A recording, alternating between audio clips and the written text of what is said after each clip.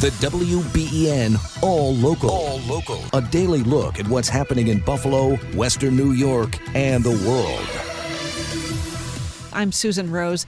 Let's bring in Kirk Apfel this morning, meteorologist at the National Weather Service. We had a wintry day Sunday for parts of the area. Kirk, what's in store this week? Well, things should be getting better, certainly over the next couple of days. Today, at least it won't be snowing, although it will be cool with highs around 30. After that, a warming trend through the middle of the week. Tuesday and Wednesday both look dry and a fair amount of sunshine, with highs by Wednesday probably reaching 50 degrees. Wow. You know, we're now in the second half of February. Does the threat of lake effect diminish at this time of year, despite the lake being open of ice?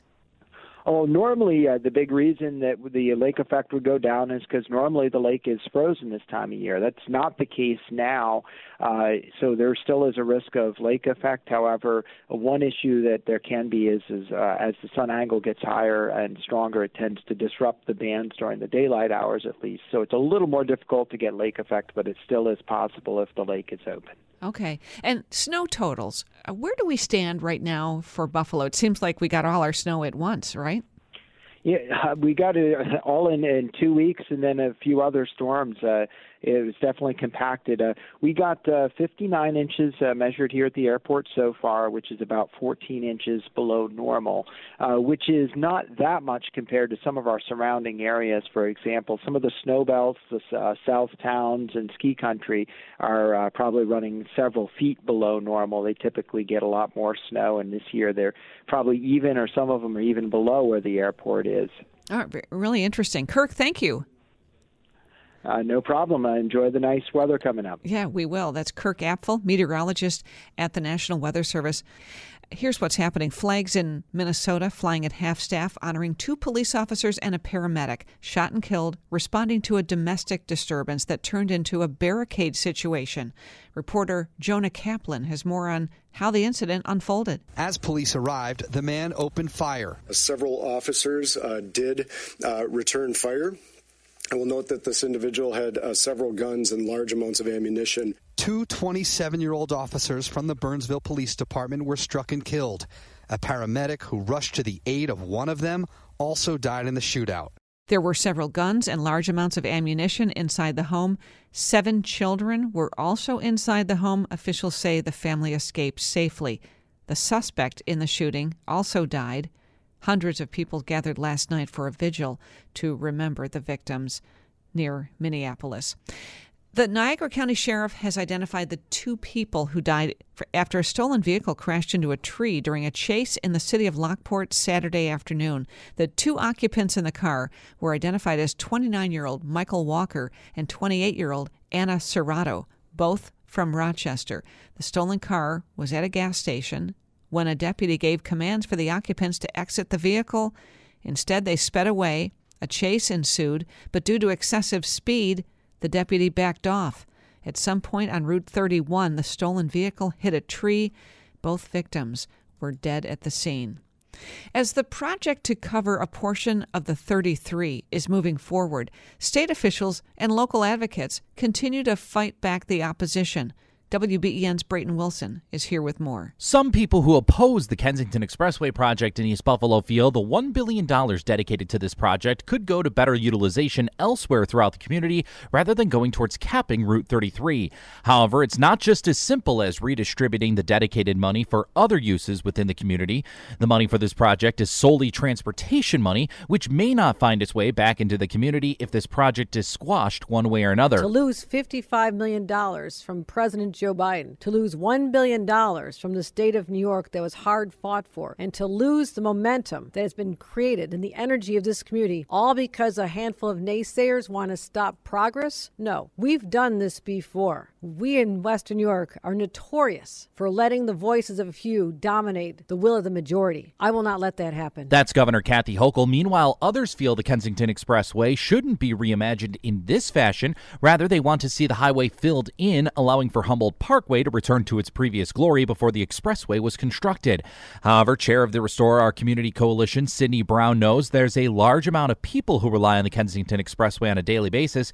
She feels filling in the Kensington will cause more harm than good, especially when it comes to congesting the region with even more traffic, especially for anyone needing medical care. You try to fill this in, you cut off the safety. We have a medical corridor, Oshai Children's Hospital. You need someone from the suburbs to get there, and you have to try to navigate, let alone, I'll say, when traffic is heavier. Minutes saves lives. When it's a lot of traffic, we're talking about 10, 15, 20 minutes. We don't want to cut off the life of people who need a medical center and hospitals that we have. So it's not possible. More on the support for the Kensington Expressway project is available for you online. Brayton Wilson, WBEN.com News. Thanks, Brayton. This weekend, the Erie County Republican Committee and Conservative Party endorsed James Gardner as their candidate for Erie County District Attorney. Gardner is a former assistant district attorney, now working as a law clerk for Erie County Court Judge Kenneth Case. Gardner says he's focused on being a law and order district attorney, committed to holding criminals accountable. He will likely face Michael Kane, top deputy for Erie County District Attorney John Flynn, in the November election. Kane has already received the endorsement from Democrats. A local woman-owned business is struggling to work on the Buffalo Bills' new stadium project. WBEN's Tom Puckett says the owner is bidding on projects, but red tape is holding it up. Jen Kuhn owns 51% of Hamburg Overhead Door, but she's told by the state she doesn't qualify as a woman business enterprise. I rely too heavily on my brother, Jason, who is my 49% owner, to run the operations of the business. He does work with the installers in the field, but they feel that because I'm not working directly with the installers or installing the product myself in the field, that I'm not qualified for women-owned status. That status is important as she bids on installing some 200 overhead doors for the Bills Stadium project. The Bills are hoping to award our specifications within the next 2 weeks. And after meeting with them a week ago, they are understanding that at this time they have to act as if I do not have the WBE certification. Could things change? Hear from Kuhn online. Tom Puckett, WBEN.com News. Thank you for that, Tom. Southern California, again under a flood watch in Los Angeles and numerous counties around the city. It's another atmospheric river striking the area, causing mudslides and road closures. The rain started last night. The good news is Ventura County residents know the drill when it comes to rain. Some of the provisions and preparations they've made from storms over the last few weeks. Now, over the next few days, the concern is a high surf warning. Waves up to 12 feet high are expected here in Ventura through Tuesday. That's Lori Perez with KCAL TV out in L.A.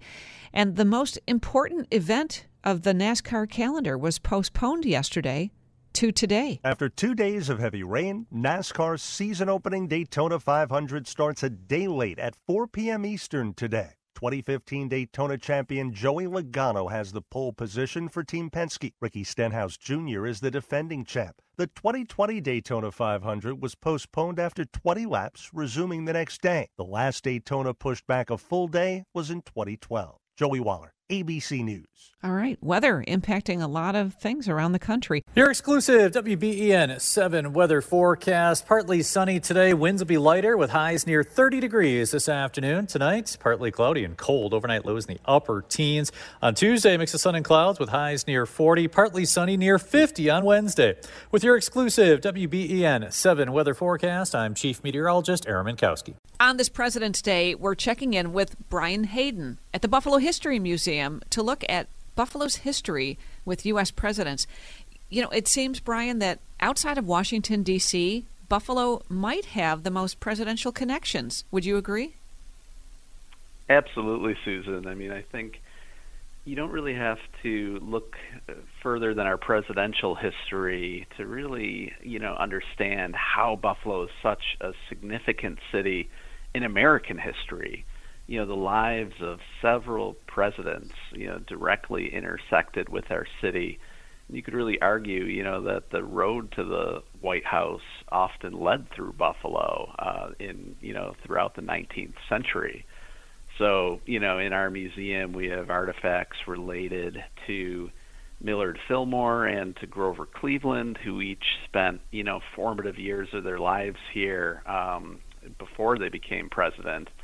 And we also, share the history from the 1901 Pan American Exposition, which was where President William McKinley was assassinated, and then, of course, Theodore Roosevelt subsequently came to Buffalo to take the oath of office in 1901. Yeah, that to me is a very fascinating time in Buffalo's history, that Pan Am Exposition in 1901, as you mentioned. That event drew massive crowds at the time to Buffalo. I mean, it was like the World's Fair. President McKinley was visiting Buffalo for the Pan Am Exposition and was assassinated here. What do you know about that time? What kind of artifacts do you have at the museum to represent this? Yeah, I mean, our Continuum exhibit really relays, those tense days in September of 1901, where, the president was shot by an anarchist, Leon Czolgosz, and, for a number of days, the nation remained on edge on whether, he was going to survive or not, and he ultimately succumbed to his injuries. So we actually have the gun on display that Czolgosz used to assassinate President McKinley, and that was in the Temple of Music, which is on around where present-day Fordham Drive is, just a few blocks north of our museum. We also have the handkerchief that Czolgosz used to conceal the gun, and even some of the surgical instruments that were used on McKinley when the doctors tried to perform surgery on him. So really just a number of pretty amazing artifacts from this extraordinary and tumultuous period in American history, that took place right here in our city. Right. And if I recall, wasn't it expected that he would survive the gunshot wound? Yeah, we even have at that time, there were a number of ribbons being made that people could sort of pin to their attire.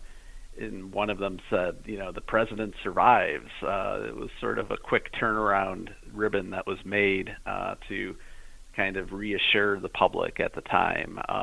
So he was in the Milburn House, which is where present-day Canisius High School is, at Delaware and West Ferry. But then he ultimately developed an infection after about a week and took a turn for the worse and died. And so Theodore Roosevelt was, vacationing with his family in the Adirondacks and had to rush to Buffalo to take the oath of office. And, of course, that's where the Theodore Roosevelt inaugural site is on Delaware Avenue. We actually have in our collection, it's not on display right now, but the coat that Ansley Wilcox lent Theodore Roosevelt on the day that he became president. So that's another sort of slice of history in our collection related to the presidents. Right. And then, of course, the Wilcox Mansion is a national presidential site. What's left from the Pan Am Exposition in terms of buildings that are here in Buffalo? I think that your building, the History Museum, is one of them. Yeah, I mean, in terms of, permanent structures, the museum is really the last remaining landmark from the exposition. We were the New York State building during the Pan Am Exposition. And, so a number of, displays and exhibits related to New York State's story, were in our building in 1901. But most of the exposition buildings, no matter how magnificent they looked in black and white photos, they were not intended to last. And so much of the fairgrounds, were demolished in that winter after the exposition. But our building, the Historical Society at the time made an agreement that, the New York State building would be built to last. And so we get to have this magnificent National Historic Landmark where we share the story of Buffalo, and it's from this incredible moment in our city's history as well. Brian, you have an exhibit this week at the museum, Presidential Palooza. What does that include? Yeah, so we brought out some of our more unusual presidential artifacts for a special temporary display that even includes a piece of wedding cake that was from Grover Cleveland's 1886 White House wedding to Buffalonian Francis Folsom.